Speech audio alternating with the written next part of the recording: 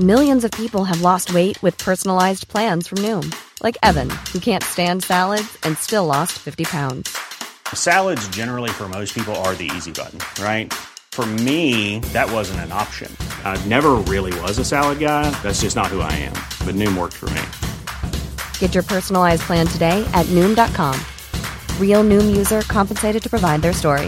In 4 weeks, the typical Noom user can expect to lose 1 to 2 pounds per week. Individual results may vary. Do you know a student getting ready to go to college? Or are you looking at going back to school yourself? The Woodward Hines Education Foundation and the Get to College program help more Mississippians get to and through college to get certificates and degrees that lead to meaningful employment. They offer free college planning advice, including hands-on FAFSA completion assistance through in-person or virtual appointments. Visit gettocollege.org to learn more.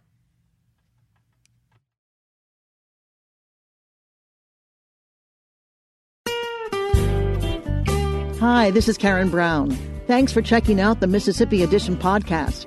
If you like what you hear, click subscribe, hit like, or leave us a comment if your app has that feature.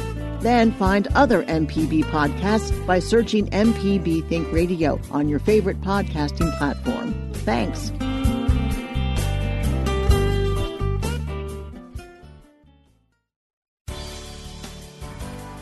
Good morning. It's 8:30 on Friday, August 13th. I'm Karen Brown, and this is Mississippi Edition on MPB Think Radio.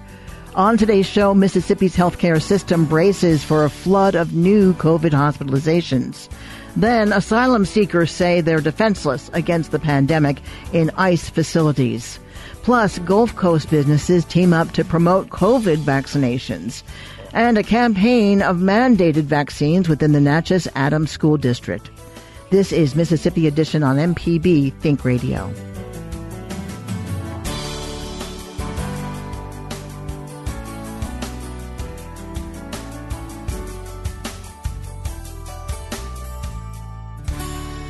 Governor Reeves kept a low profile over the past few weeks as COVID-19 cases exploded in the state and as the governor's own COVID state of emergency declaration hurtled towards an August 15th expiration date.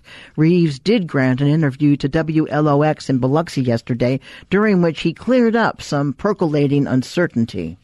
I'm going to extend the state of emergency. I've been in extensive conversations with our emergency management agency as well as Dr. Dobbs and his team at the Department of Health. And there are a number of reasons for us to extend the emergency. We have a system of care in place right now where we take patients from various hospitals and make sure that they are being transferred to where beds are available. That state of emergency needs to stay in effect for that system of care to stay in effect. It also gives us the ability and gives us options to bring additional resources into our state, which is something that we're working very hard to do, particularly when it comes to personnel, nurses, doctors, respiratory therapists, etc. Yesterday, the state reported a new record of well over 4,000 cases of COVID-19. Skyrocketing case counts stand to burden Mississippi's overwhelmed healthcare system even further. Reeves framed hospital conditions as serious, but broadly under control. We're not at unprecedented levels in terms of total hospitalizations. Our peak was actually 1,444 ICU Mississippians. beds are being pushed. There's no question. We're a little less than 1,400. Our ICU beds are above our original peak. You're exactly right. We had 337 at our peak. We were at 348 2 days ago. And it's ticking up, and it's probably giving the trajectory. It's likely to go up further, and that's the reason we're taking additional steps. Our biggest challenge in our healthcare system is not beds, but actually staff to staff those beds. And so we've got the physical things that we need, but we need employees. I am informed that that the hospitals across Mississippi have lost over 2,000 nurses over the last 6 months. And that's a huge number, and that's really what's putting the integrity of our healthcare system at risk, and that's the reason we're taking action. That is the reason that we're doing things like reaching out through the EMAC system, as we would do if it were a tornado or a hurricane, to request additional resources and additional assets from other states, signing contracts with private sector entities to get more people here to supplement the number of employees that we have at our hospitals. Our thanks again to WLOX for that audio. So additional hospital resources, what does that look like? Good afternoon. So unfortunately, we're standing in a tent again. None of us wanted it to come back to this point, but it's gotten to the point where we're just unable to care for the patients at UMC and in the state of Mississippi that need the care with COVID. Dr. Alan Jones oversees the COVID response at UMMC. He's standing in the middle of a massive white tent erected in the medical center's parking garage. This facility here will become a hospital unit. It'll house 20 beds. We will put COVID patients here. There will be non-ICU patients that require a somewhat limited amount of care, oxygen and supportive therapy, but are too ill to go home. We already have a waiting list of patients to come here from other hospitals.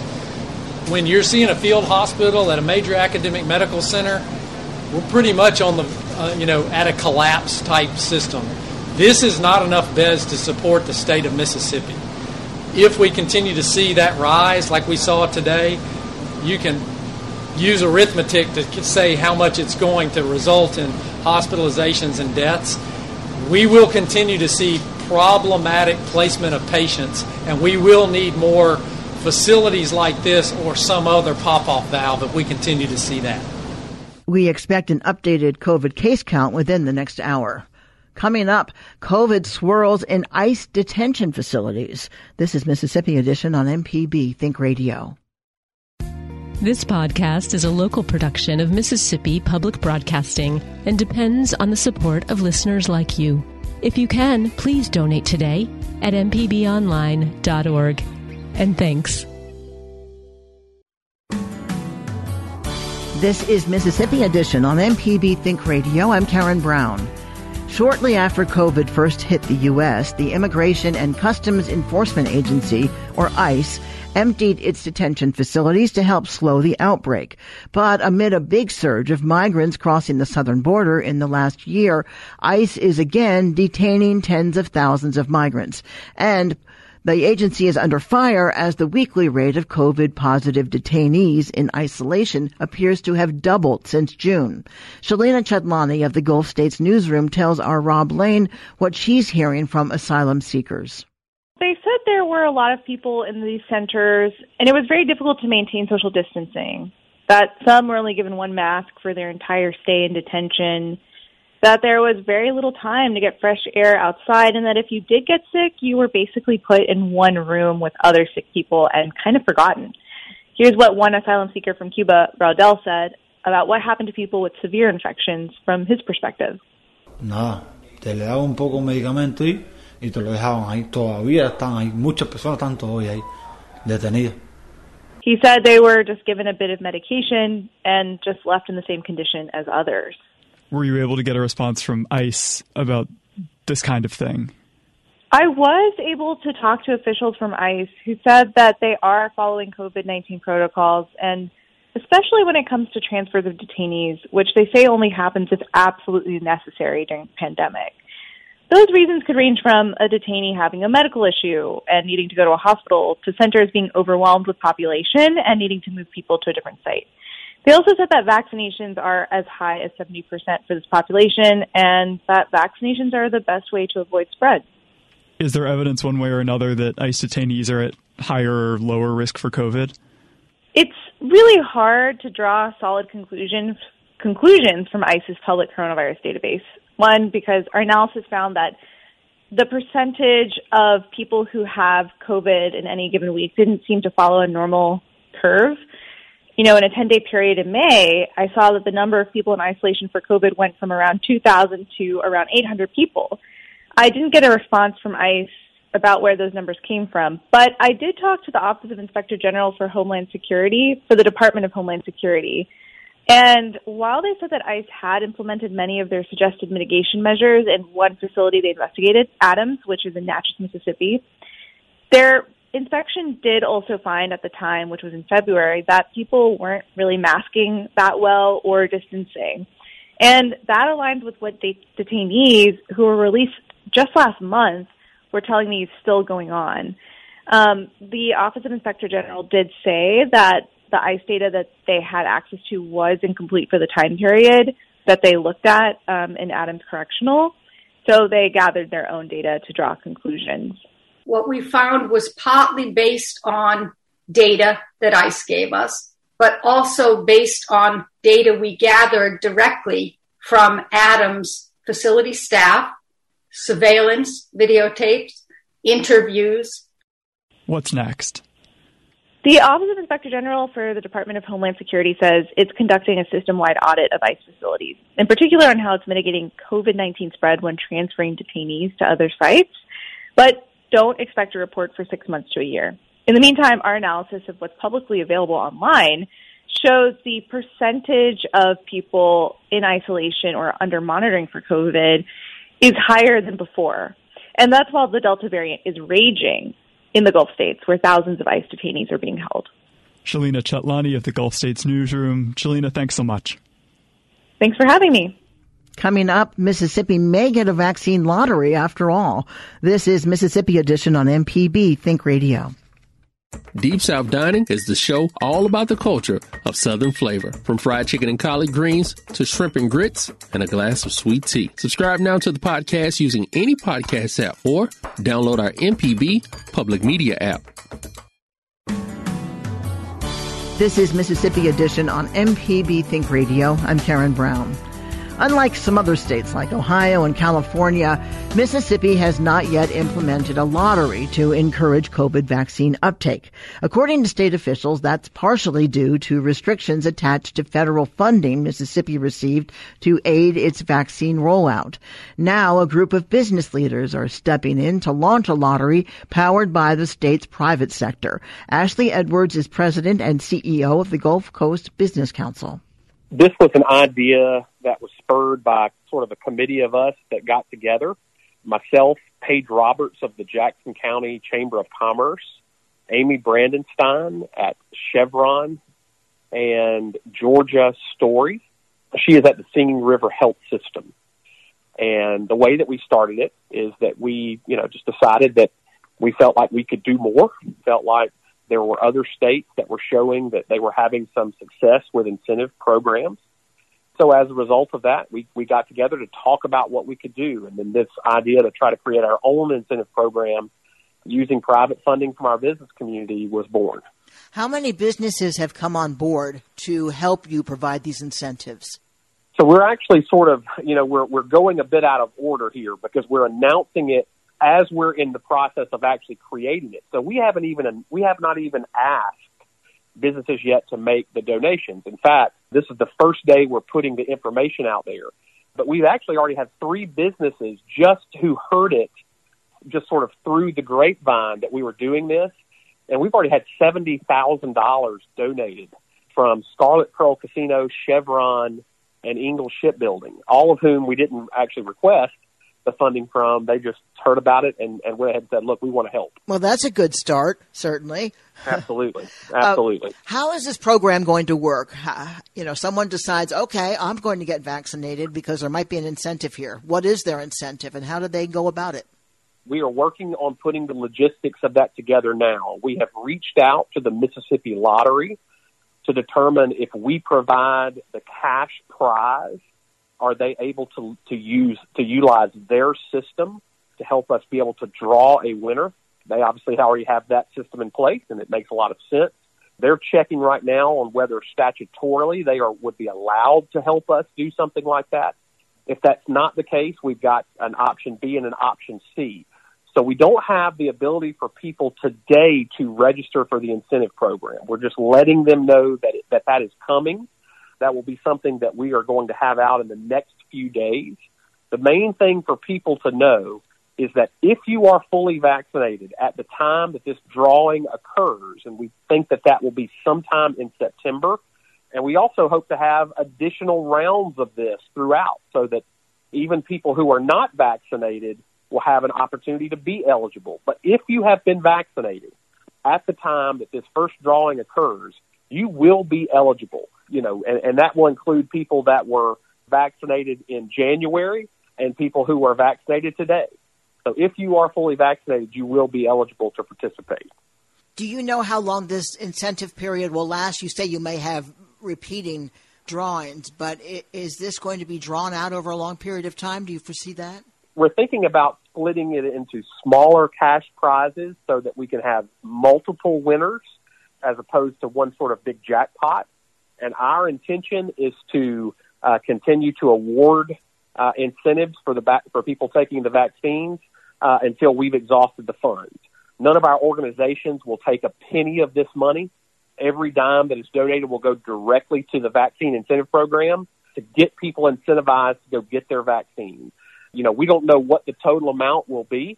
We may do we're looking right now at whether or not we're going to do $10,000 awards or even something higher than that, but we will continue to give it away until it has all been exhausted. And we hope that will get a lot of Mississippians to get vaccinated and also put some money to their pockets that can go right back into our local economy. Ashley, you said you're not quite ready with the registration process, but how can people find out when you are ready and when they can sign up?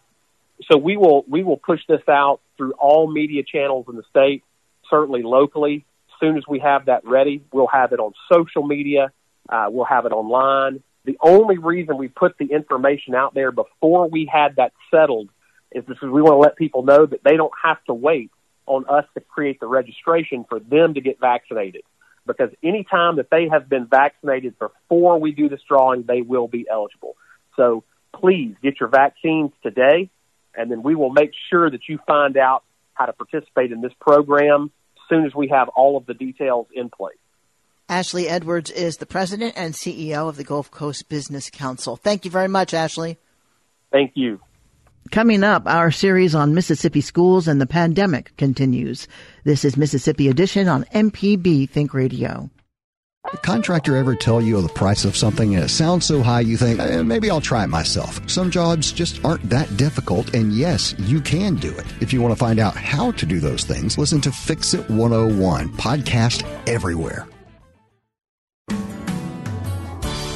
You're listening to Mississippi Edition on MPB Think Radio. I'm Karen Brown. This month, students across Mississippi face an uncertain return to school as the highly transmissible Delta variant of COVID-19 spreads unchecked. In dense, chaotic settings like school buses and cafeterias, masking and social distancing rules are almost impossible to enforce. In some districts, those rules don't even exist. At the same time, students across the state are still suffering the academic after effects of last year's lockdown. The overwhelming majority of administrators say a return to virtual learning is all but off the table. So, what's the plan? This week, we pose that question to experts, decision makers, and stakeholders throughout Mississippi. This is Year 2. Philip West is a former state representative and the former mayor of Natchez. He now serves on the Natchez-Adams School Board, where in recent weeks he's led a campaign to mandate COVID vaccines for teachers, staff, and other school district employees. He joins us now. It's important, number one, because it's a health crisis and it's a public safety situation. So the best way to mediate this particular crisis is through vaccination. So there's no reason in my mind, there's no rationale for us not requiring all employees to be vaccinated, particularly for the protection of the children and the students who are coming to our schools and for the community at large and for their co-workers. When you made the presentation to the board, what was their reaction? Actually, when I brought it up at just a work kind of session, everybody seemed to agree that they thought it would be something that we needed to do, needed to consider. But since that time, our feedback has been kind of, in which I have no objection to, trying to see if, in fact, we can come up with some kind of an incentive program to encourage all of the teachers and so forth to be vaccinated. And I'm not going to object to that, but what I'm going to do is insist that even through that particular process or whatever incentive program that we may develop, whatever number of persons who remain unvaccinated should be required to be vaccinated, and we should have a process established whereby we would try and find out why they are resisting vaccination and do it on an individual kind of basis. But the bottom line is, I think it should be mandatory, as it is for children to go to school, to be vaccinated. For them to enter the public school district, they have to be vaccinated. Other persons in our society, it's required that they be vaccinated. So this is nothing new. It's just a matter of making sure that we do the rational thing and the thing with the most common sense that's going to protect the total community, including the people who work in the school district and the children who attend our schools. Do you have a position on whether students over the age of 12 should be vaccinated? Well, at some particular point, once we move further along, that probably be something that we should pursue also. But I'm thinking the first line of defense are the teachers and the employees of the school district. There's no vaccination for kids up to 12 years old. And even if there was, and if there was a vaccination available for them and the kids over 12, I think a pursuit should be given in reference to requiring that they be vaccinated. You know, you have the right for your own individual opinion, but you don't have the right to put others' health and safety in danger. That's where your freedom stops. It stops before it gets there. And so it just doesn't make sense to me why there was so many people who are resisting it. I could understand if in fact there's a medical reason or so forth. But beyond that, we should be vaccinated because this is the only real last line of defense that we have right now to mediate what is happening throughout our country and throughout our particular communities. Because if we don't do this warning to get back to normal will never occur.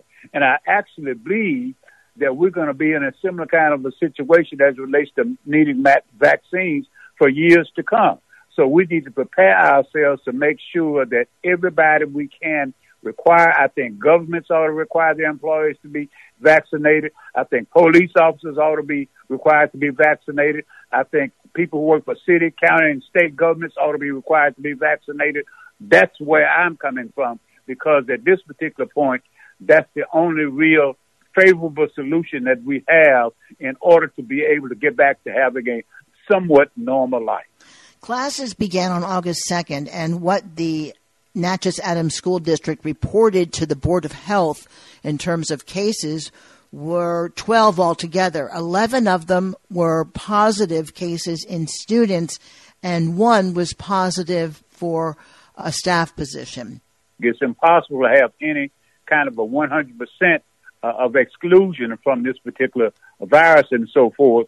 But at the same time, the more you increase the vaccination rate, the more you have mask wearing and those kinds of things and the cleanliness that's required in order for us to be in school, the more you have those kinds of things, I would hope that it would lower the need in the future and lower the number of persons who would be exposed and put in harm's way as it relates to being sick or possibly even death. That's what my hope is. So to me, it's just a continuous thing that we need to do our part as leaders and as school board officials or teachers or whatever the case may be in order to try and mediate the possibility of this remaining with us more broadly than it is now. Philip West is a member of the Natchez Adams School Board. Mr. West, I thank you for being with us and sharing your thoughts and your position about this with us. Thank you for having me. West will bring the matter before the school board again when they meet on Tuesday. Thanks for listening to the Mississippi Edition podcast from MPB News and MPB Think Radio. Don't forget to subscribe if you haven't already, and if your app lets you, leave a comment or review. We really do appreciate it. Remember, you can always get in touch with MPB News on Facebook and Twitter, and fresh episodes of the podcast are posted every weekday morning.